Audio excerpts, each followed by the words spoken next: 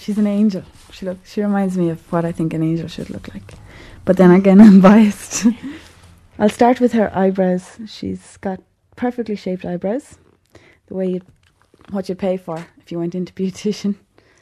And she's got the most gorgeous cornflower blue eyes, and very long eyelashes, and a cute button nose with a few little freckles on top, the icing on the cake, and 2 big dimples in either cheek, and a perfectly formed little mouth, and a chin that's sore at the moment from spitting, says she. She's got long hair that curls because her mummy puts curlers in her hair at night time. But it's very thick, and it's got all sun streaks in there from having lived in California for most of her life. But I think they're there to stay.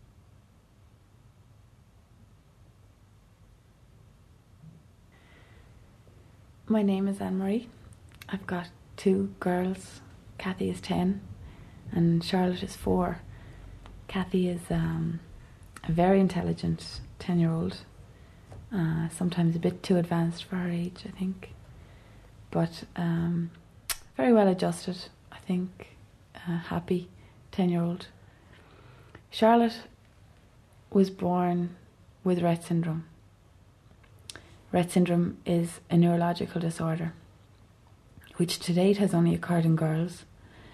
The onset is usually between 12 and 18 months of age. Charlotte was 18 months. The girls are born perfect, there's no problem.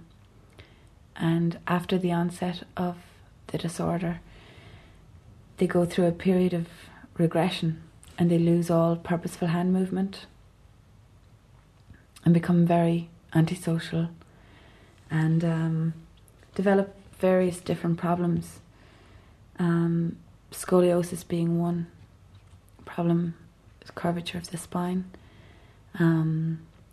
various problems with constipation, reflux, grinding of the teeth, hand wringing.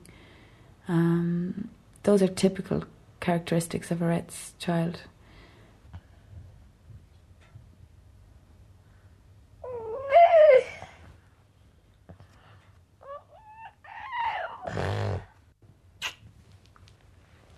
Mommy hug, yeah? Mommy hug.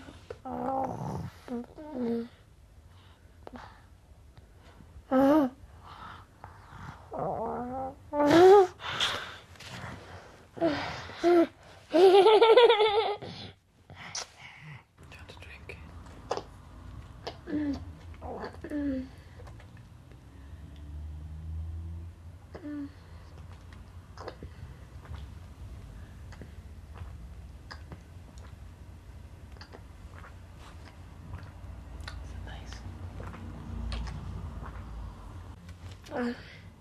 Finished?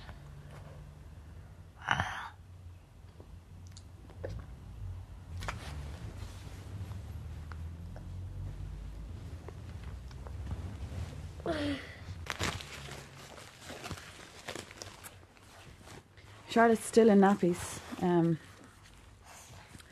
been trying to toilet train her now since she's been a bit younger than 2.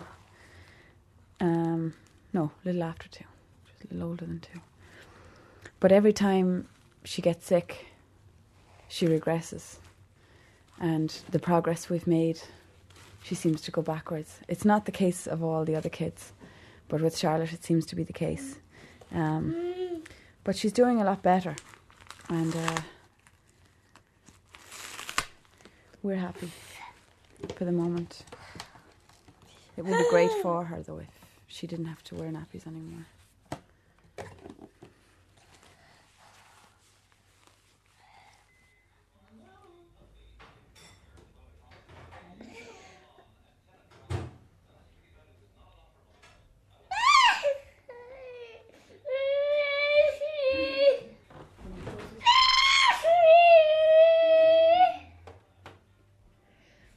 What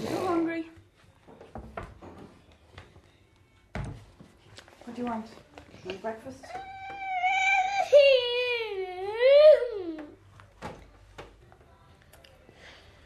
that better? Get some nice ready break into you. Did you get ready for school then, Charlotte? Back to school this morning? Yeah?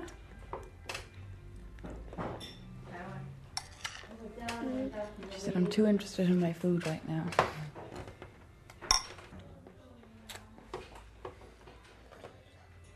You finished? Have you enough? Have you enough?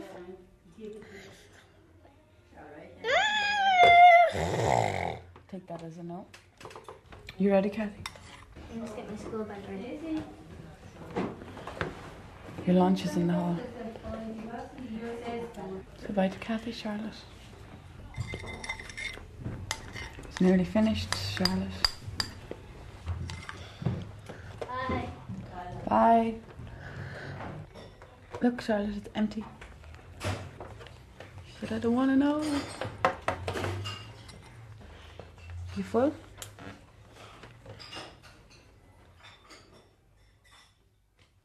The girls and I moved back to Ireland in May of '96.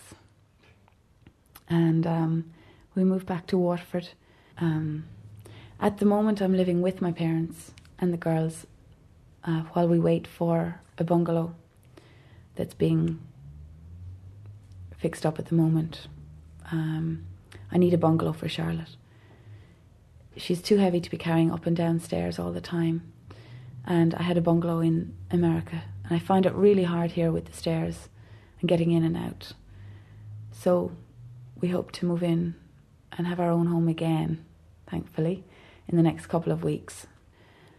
I was nervous about the school system. I wasn't sure if Charlotte would have her needs catered for as much as she did in America. I was very nervous about that. So I went up to one of the local schools that I thought was probably the one that Charlotte would be going to. And I was pleasantly stunned at the amount of services that they offered. And when you walk in the front door of the school, the love in the school just hits you. And they give a brilliant service. And it's better than anything I've seen in America. And Charlotte's been to 3 different schools in America. And it's better than any of those. The middle seat in the van I had adapted so it'll come out to the side of the car. And it just makes it easier for taking Charlotte in and out of her car seat. It's a specially adapted car seat as well that I got in the States. It has special padding on there to protect her when she's sitting there, because she doesn't always hold her body up straight. It just makes it easier for transporting her in and out.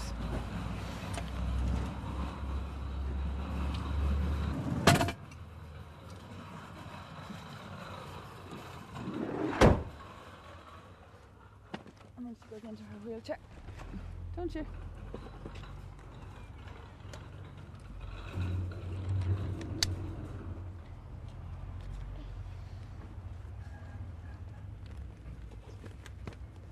There's so many straps on this, there's no way she's going to go anywhere. That's the harness going on right there. The school is usually locked so that none of the children can get out in case they try and leave the school without some company. So we have to ring on the doorbell and wait for somebody to answer.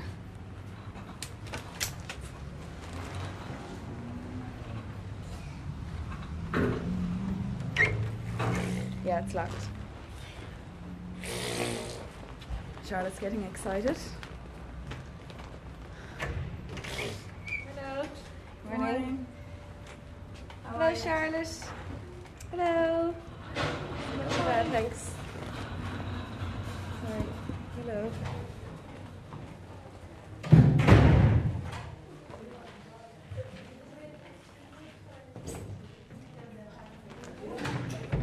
This is Charlotte's classroom.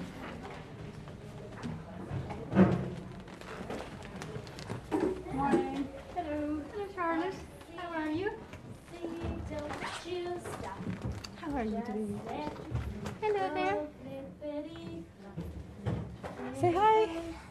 saying hello to us?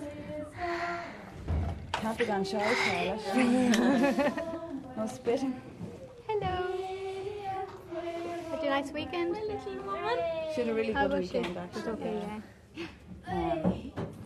Are you Vera still didn't give me her notebook on her home, so I'll fill it in now okay? this morning. Are you She still went. giving her Spirax or? I see No, it's still I had there. stopped because she's only supposed to have it for 5 days. Yeah. And it's almost gone. It's really just scarring that's left. So I prefer to finish her with it. And there was no more problems with her BO or anything? No more problems. Everything was fine. For the weekend. I said she And put she a slept. strain. Is that something? It might have been just that, yeah. Yeah. She was good over the weekend though. She had a good night's sleep last night. Well, I got the cornflower for you and we have jelly today and we're going to have great fun. Yeah. We have jelly on a jelly plate. Do you like that?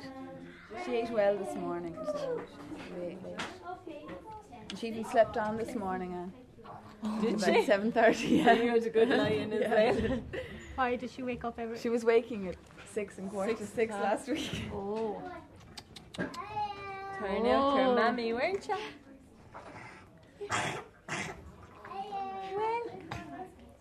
Did you put rollers into that, Maria? Yeah, especially when she's throwing up. Make sure and put it up because that way keeps it out of the way. 10 to 9. Charlotte, say goodbye to Mammy. Bye, chicken. Bye. See you later. See you later, he said. See you later. She's covered in lipstick. She was about 10 months and we were in the States at this time. We moved to the States and we started to notice that she wasn't really coming on as much as she should have been. Communications-wise, she didn't make eye contact with us. She had done previously. But at this time, she was losing that. And she wasn't as mobile as she had been. She had been crawling and... Well, not crawling, but she had been moving about a bit. But she had gotten to be a very heavy baby at that time. She was actually fat. You would have called her a fat baby. And we thought at the time that... well, personally, I thought maybe she was deaf. I was hoping that that's what it was and that they could cure it and she could have an operation and everything would be fine. So she seemed to develop okay. She started to lose some weight. She started to become a bit more mobile. She was crawling and she was cruising around the furniture. And she just wasn't there socially, really. And at 18 months of age, we took her to a doctor who told us that she was definitely developmentally delayed. And we needed to take her to some specialists to have her diagnosed properly. So then we took her to the specialists. And at the time, when she reached 18 months of age, she became a different child. She would scream from morning till evening, actually throughout the night as well. She'd sleep maybe 10 minutes at a time. She became very self-abusive. She would bite actually through her skin until she'd draw blood. She'd bang her head, from walls and doors and whatever she could find. Or she'd scream, and you'd know she was actually in pain. It was actually, it would go through you. It wasn't just a whinge or a cry, it was a scream. And we took her to Stanford University, to the children's clinic up there. And there was a professor up there who studied her for 2 days. And it was thought maybe that it was autism because of the self-abuse. But having studied her for the 2 days, the professor decided that no, she definitely wasn't autistic. And she didn't want to label her at that time. She just told me, yes, it was developmental delay. I had heard a whisper in the children's clinic that it might be Rett syndrome. But the professor there had asked me not to look it up. At that time, they had thought that the lifespan was very short because of the regression in Rett syndrome. At the time, there was a whisper that the children lived till maybe 10. So that's why the professor in Stanford, she wasn't very well up on it at the time, and she didn't really want me looking it up. But naturally, being a mother, you do. It was pretty apparent to me when I started to read some case studies of other children. I did know at that time that she had Rett syndrome. And it was very frightening and scary. But in the back of my mind, I kept saying, well, when somebody with more experience sees her, they'll tell me this is not true. And I lived with that thought in my mind. But really, I guess I knew from the first case study I read that Charlotte was Rett syndrome. She was diagnosed on April 28th of 94. And it was still a shock, I knew. And the neurologist said to me, Anne-Marie, sit down. And I did, because I had been pacing around the room waiting for his diagnosis on it. And he said, Charlotte has Rett syndrome. I said, okay, thank you. Fine. And I left. And it was good in a lot of ways, because when you do have a diagnosis, at least you can start again and say, okay, what does she need from now on?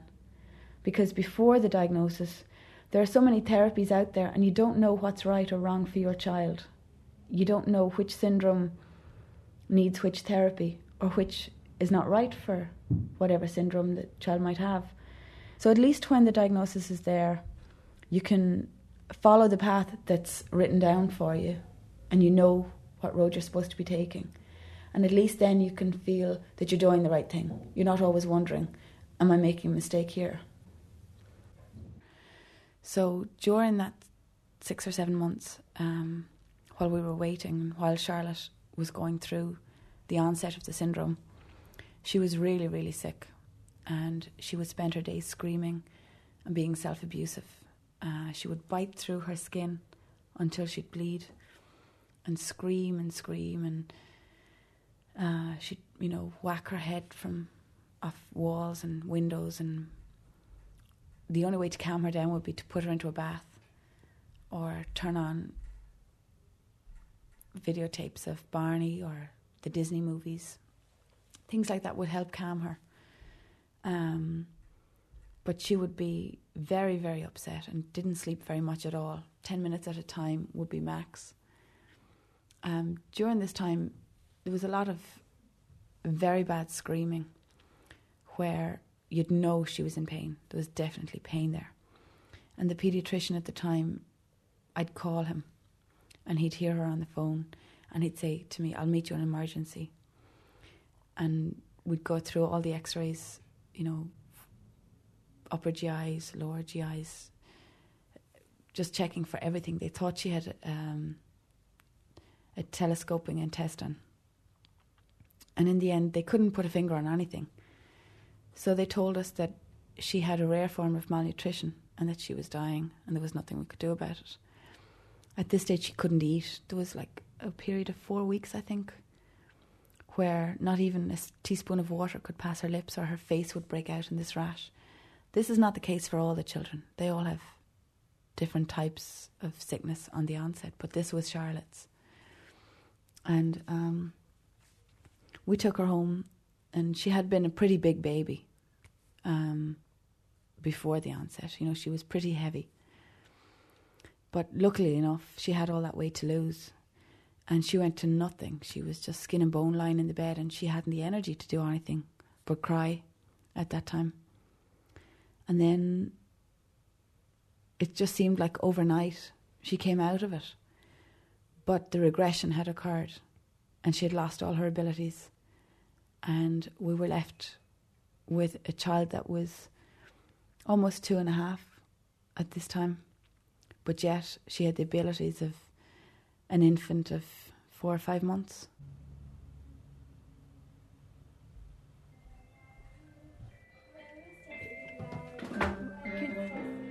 Can you describe what you're doing, Margaret? Would you mind? No, we're going to rock first. we have different sounds. You can hear the music playing, and they will rock to that, and then they will rub their hands. We're going to rock.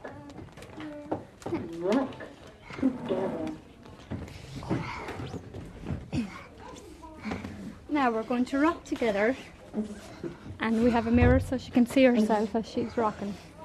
Girl, rock, and rock, and rock, and rock, and rock. This is to make them aware of their body awareness, kind of rocking movements. Good girl, Anne-Marie, or Charlotte. Good girl. And rock. And rock.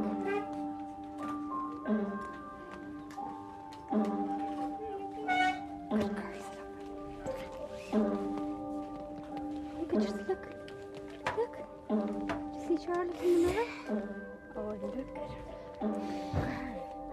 And rocking. And rocking. Good girl. During the time that Charlotte was very sick, I had a brother that was living quite near to me, and that was great. It was great to have him there and have a shoulder to lean on. But in a way, I was thankful that my family weren't around, because I found it so hard to cope with what was happening to Charlotte and to my family at the time, that I don't think I would have been able to cope with everybody else wanting to know what was happening and wanting to help, because you need to deal with things as they come. And if everybody's giving you advice and telling you the best way out of it, you're going to be listening to so many people that, you know, it would be too hard to cope with that, as well as the syndrome and everything that was happening. But as time went on, and, you know, we started to get Charlotte sorted, and she started to sleep and have some kind of a normal routine in her day, then I missed the family support, that you can't just say, call your mum and say, can you take her for an hour so that I can do this or that? You can't do that in the States when you don't have family around you. There were some friends, but everybody have their own lives too. And you don't like to put in on other people when they're not your family. So it's good to be home in that respect. Very good to be home.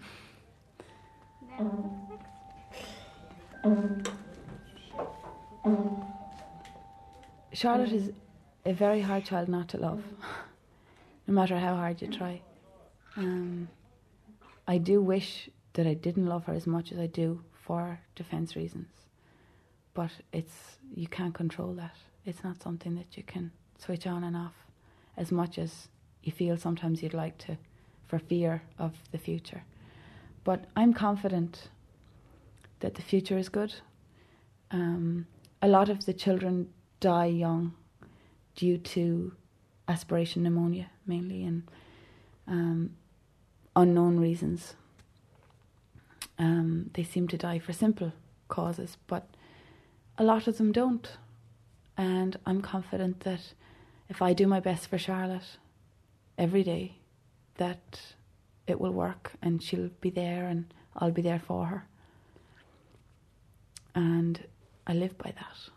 I'm not going to think that I'm not going to have her tomorrow, because I don't want to be like that. I want to have her and know that I'm going to have her. You live on a kind of day-to-day thing. I live like that, but I don't count it as, you know, I have her today because I might not have her tomorrow. I consider myself as I'm going to have her for the rest of my life, or her life, however long that may be. And I don't want to put a time span on that. A lot of the children die young, but a lot of people die young. It's not only Rett syndrome children. And they didn't harp on it. They just mentioned the fact that these things happen sometimes, and we need to be ready for them. If it happens, it happens. But it's not going to happen to me. For a long time, I thought of the possibility of Charlotte being cured. I went to homeopaths, chiropractors, everybody in the book that you can think of, different religious freaks that were going around curing everybody. And, you know, I tried everything and nothing seemed to work. And then I decided that if this is the way she's going to be, I have to accept that. And when I did accept that, I found myself not praying for her to be cured anymore. I pray for her not to be in pain, not to be sick. But I couldn't love her anymore if she were any different. And this way she doesn't have to worry of the world that any other person would have. And sometimes I feel guilty because I don't want her cured. So it's kind of a constant turmoil. In a way, I'd love her to be perfect. But in another way, she is perfect. And if she just didn't have the pain and suffering that she does have from time to time, I wouldn't even question it. I couldn't love her any different if she was different.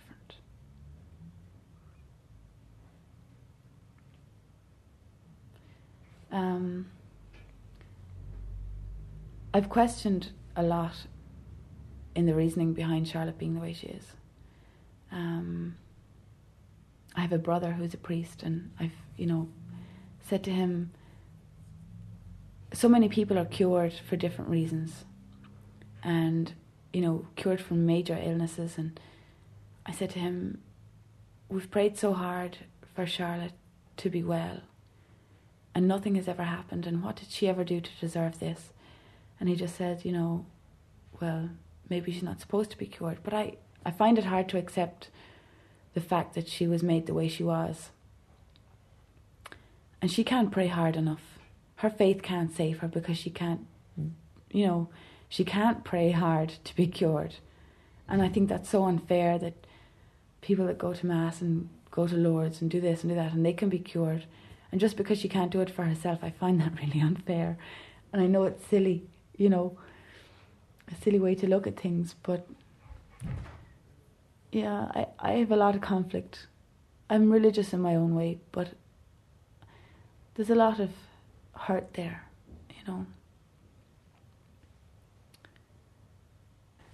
I was very guilty for a long time. I gave birth to a child and I didn't do it perfectly, like other women do. And I thought it was my fault. And then I had prayed so hard for a child different to Kathy.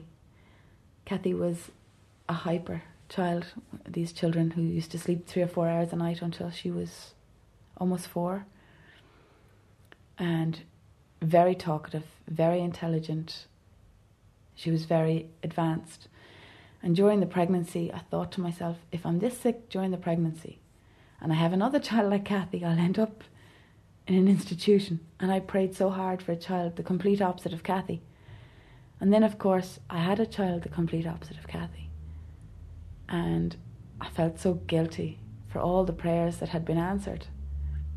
And I felt, if I hadn't prayed so hard, maybe I wouldn't have been given a child like this. And then I thought, well, I'm blessed to have a child like this.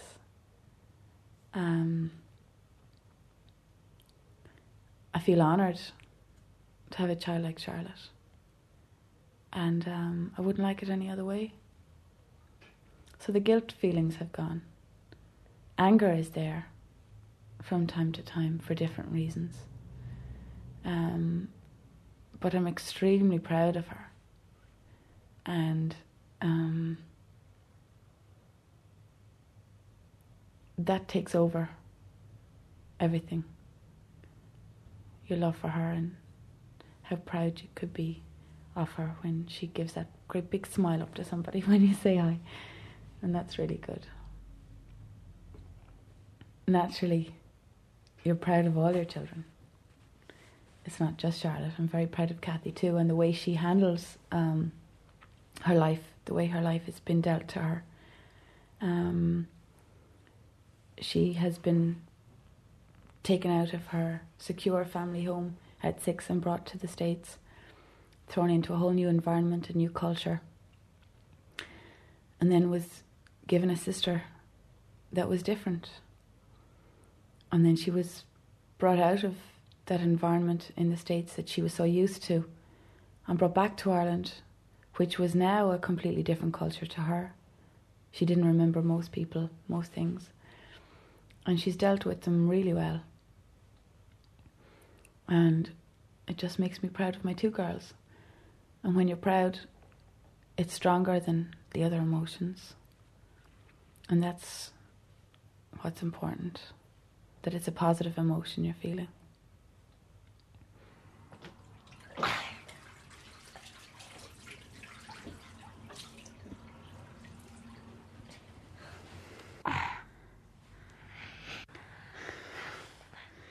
We're just giving her face a good wash to get all the beans off. Aren't we, Charlotte? She always makes a face when she hears the tap going. She always makes a face ready for the face cloth to hit her face. But she loves it. Don't you, miss? Yeah. Say yeah. Say yeah. There have been many sleepless nights. On the initial onset of the syndrome, Charlotte didn't sleep for 7 months, apart from 10 minutes here and 10 minutes there. Thankfully, we had Barney. And we used to tape the Barney shows on 3-hour tapes, and that would give us approximately 3 hours of half sleeping and half being awake to make sure she's okay. And that went on for 7 months. And then she would sleep for a couple of hours at a time at night. And that went on for another year or two, closer to 2, when I found the neurologist in Sacramento who prescribed melatonin for Charlotte. The one thing that is a worry with melatonin is that it may cause infertility. That's why I don't mind giving it to Charlotte. If that's the only problem with it, that would be a blessing for me, for Charlotte to be infertile. There's one Rett's lady who was raped, and she had a Rett's baby. So the chances of Charlotte ever having a baby, hopefully, are very, very, very slim, for any reason. When she's sick, she finds it hard to sleep at night.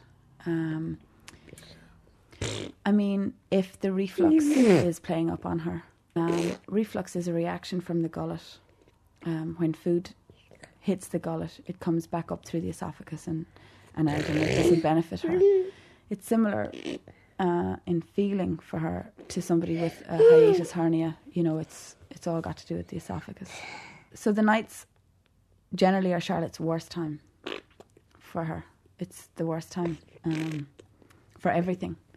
When she lies down, her feet get colder, the reflux plays up, and the grinding starts because she hasn't got as much stimulation as she would have during the day or things happening around her. But with the melatonin, she's sleeping really well most of the time.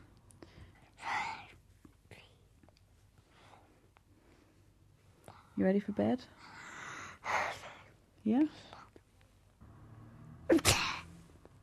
Charlotte talks to you through her face.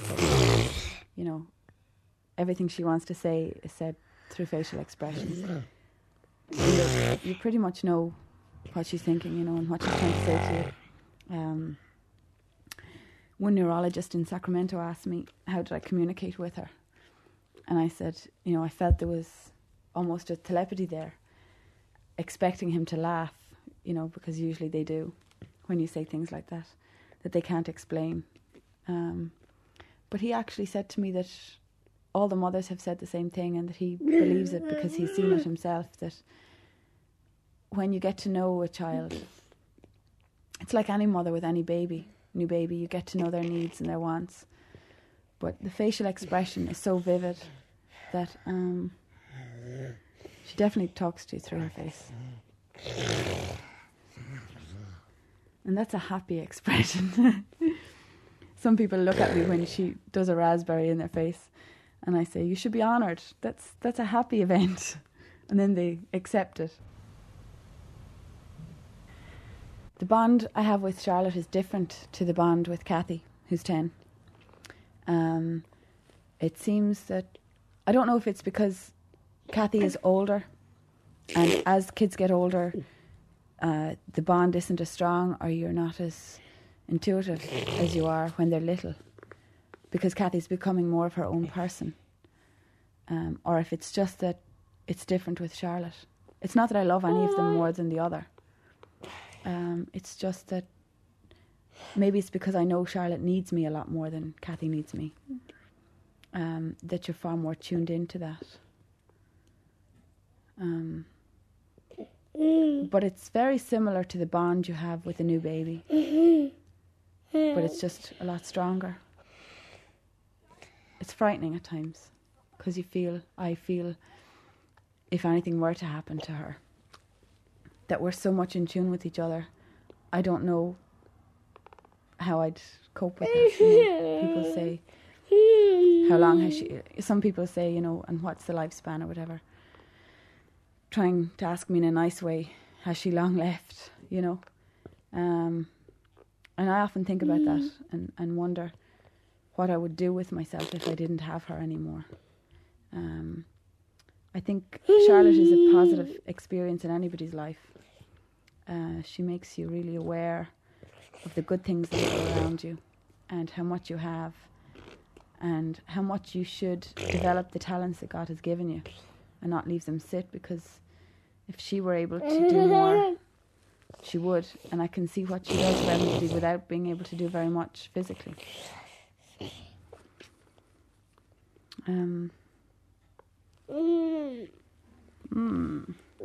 You tired? She's getting lazy now. You want to cuddle?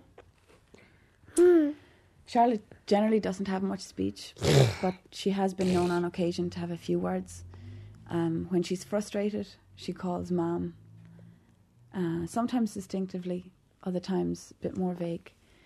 And she says things like yes and no. On one occasion, when she was almost 3, we were living in Mountain View in California, and we were in her sister's bedroom, and we heard the front door open, and it was a very distinctive 3 taps on the door, and the door opens, and we knew, Kathy and I both knew, that it was my brother. Had a key to our apartment in America, and he had a certain way of opening the door. I know that everybody kind of has a certain way of opening the door. And she was sitting on the bed in my room, and Charlotte goes, "Here's Richie," clearly. And when he walked in, we were all like, "Wow, she actually said your name." He goes, "What?" And then we're trying to get her to do it again. But it's in the oddest moments she'd say it. Or when she was sick one time. There was one other occasion when we got some words from Charlotte. She had pneumonia in January of 96. And for 3 days she had an extremely high fever. And for those 3 days she continuously said, "Mama's baby," over and over. So then I knew she called me Mama, and I knew she called herself Mama's baby. And that lasted, and we were terrified that when the fever would go, so would the speech. And it did. And I called Baltimore and told them what had happened, and everybody was really excited, other than the fact that it had stopped with the fever. So again, it's similar, that she wasn't in control. She wasn't thinking about what she had to say. It was something that was coming out of her. Because with the fever, she was somewhat delirious. So those were the 2 occasions that we really got words from Charlotte. And other than that, she spits at us to tell us how she feels. Don't you?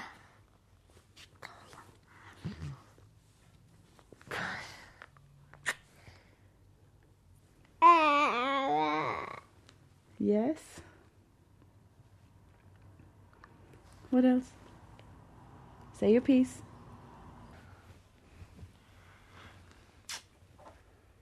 Going to say prayers? going to say prayers?